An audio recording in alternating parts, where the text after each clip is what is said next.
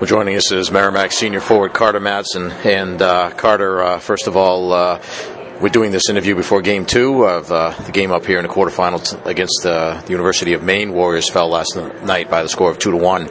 I imagine you may have had some thoughts on last night's game. What the boys need to do today. What is it? I think we just need to get on the attack more. I think we were kind of on our heels a little bit. They really took it to us down low. We blocked a lot of shots. That was really good that we were blocking shots. But I think we just need to get on offense more and get more shots on Sullivan and test him a bit more. He played really well yesterday, but I think we could get more rubber on him and get to the net and really battle. Our backs are against the wall now tonight, and we're going to need a great effort. You've been in this situation before, as a senior, with your backs being against the wall and also playing in the high-pressure playoff games. What does it take to succeed at this time of year? I think just to cool heads. I mean, everyone knows what's on the line right now, and I think we just need to stay calm and be excited, but not too high, not too low, and just come out ready to play and play Merrimack hockey. And if we do that, well, I think we'll be fine. Well, I wanted to ask you how you're doing. It's been, I think, 6 weeks or something like that since you were injured your ankle up at the University of New Hampshire. How are you doing? I'm doing really well. I'm done all my surgeries and stuff, so I'm on the mend, and there's light at the end of the tunnel. So I'm excited for the boys. I wish I was out there right now, but I'm doing well. Do you remember the play and what happened, and can you describe it?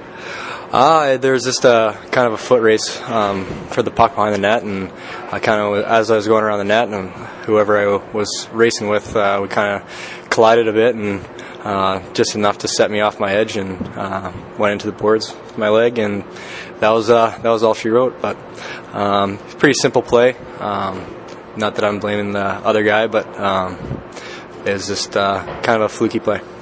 I imagine that there had to be, basically a process you had to go through of understanding, what it really meant to you. I mean, I guess it's one thing, you never like to see it happen to anybody, but it's one thing if it happens. And let's say, you're in your first or your second year, you can look forward to next year, but this was your senior year and everything that it meant. What did it take to get through that process?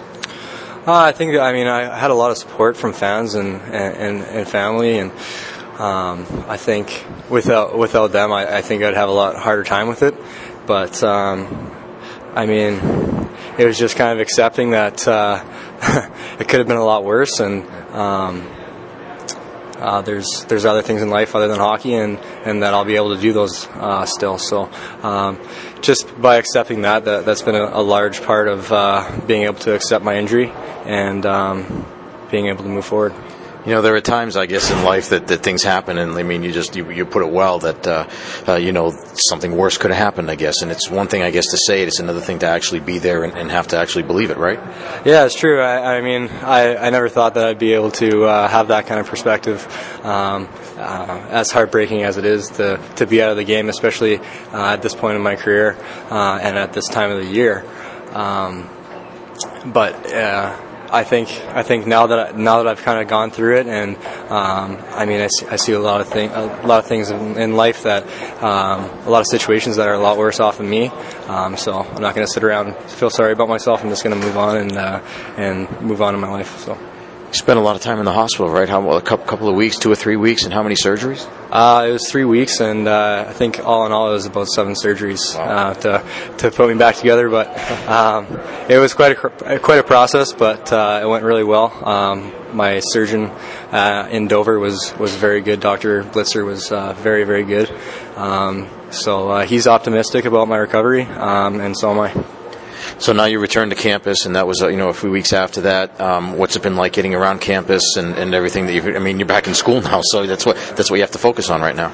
Yeah, definitely. It was quite a process getting back into the swing of things in my classes. But all my professors were very good, getting me the work that I needed to catch up to class. I'm all caught up now, and the campus police have been nice enough to cart me around campus and make sure I'm getting to my classes and to my physiotherapy and all that kind of stuff. So it's been a lot of help from the community, a lot of help from the college, and it's going really well. How about right now? Is it just a process of letting it heal right now, and then eventually you work on rehab? Yeah, I've started some physiotherapy, some range of motion, getting my toes to work again has been quite a process. But I still, my first incision is still healing, so it's not quite healed up. Once that heals, I'll be able to get into some deep tissue massage and get some of that scar tissue out, and then the progress will multiply from there. What's the long-term prognosis? It's going to be about 6 months before I'm all healed up. So it's going to be quite a while, but I'm making a lot of progress, and I'm pretty optimistic. Have they talked? Is it anything that you guys have even discussed yet with regard to whether you can go on and play again in the future? He said it's going to be a couple of years before I can comfortably put my foot in a skate again. But I mean, I'm hoping that it'll be sooner than that. But we'll see. He said that depending on whether or not I can take out the metal plates and screws out of my leg in a couple of years, that's going to be a big deciding factor on how well I'll be able to skate and all that kind of stuff. So time will tell. I'm not going to look into it too much right now. I'm just going to kind of see how the recovery goes and go from there.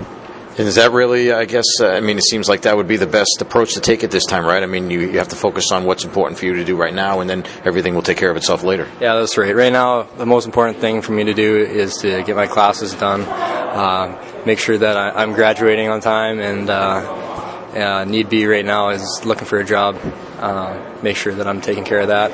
And then in the future, if I get another chance to play hockey, I'll take that chance. You mentioned the hardware. Can you tell us what do you have in there for hardware? You're going to be setting off the metal detectors at the airports. Yeah, the security at the airports will be might be a longer process than normal. But yeah, I tried to count actually on my X-ray. I couldn't count all the screws in there, but I got 3 plates holding my tib and my fib together. So.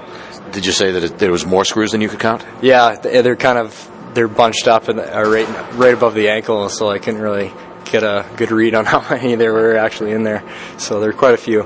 Have you had a chance to talk with anybody, or compare it to see perhaps another type of injury like this that has happened, and maybe help you in terms of what they were able to do to recover? No, I haven't really. I've just kind of been going solo. I haven't really looked into it too much. I've just been really focusing on spending a lot of time with my physiotherapist, and Alan Diwali has been awesome. He's been taking care of me, and with his assistants, they've been really keeping me focused on getting better. So that's been my kind of way of recovering, and just paying attention to the small details about how to get better. Well, last week you got to be honored. You came out with the rest of your class at senior night and came out there and got what sounded to me like the biggest ovation. I mean, when people realized that you were the one being introduced, you could see everybody stood up, and it had to be a really great feeling. Yeah, it was an awesome feeling to get that standing ovation, and I'm not sure if I would have gotten that ovation if I hadn't run into the boards, but it was really great to get that support. It felt great. It seemed to me like people realize what you meant to the team and what you have meant and still mean, and the type of player that you have been, and the kind of guy that goes out there and gives it every shift and wants to do whatever he can to help the team win. It seemed to me like things have kind of come full circle in that regard, and that in that time, that ovation there, that people were thanking you for that. Yeah, it was an emotional night for sure. Being able to be recognized like that, it was a great feeling, and Merrimack fans have been great to me all my 4 years, and that was a great way to kind of end it. What will you look back on in your time, both on and off the ice, the things that you'll remember at Merrimack? I'll probably remember hanging with the guys probably the most off the ice, but on the ice, going to the Garden last year was probably the highlight of my hockey career. Been playing for 20 years or whatever, so I think that was probably the best time of my life. So I'll leave it there, leave it at that. Well, what will this group of guys have to do to get back to the Garden? It's going to take a win tonight first. Got to focus on that first shift tonight. But Yeah, it's going to take a lot of hard work. We got to refocus and regroup and put a good effort tonight and go from there. All right, Carter Mattson, thanks for joining us, and wish you the best of luck. All right, thank you very much.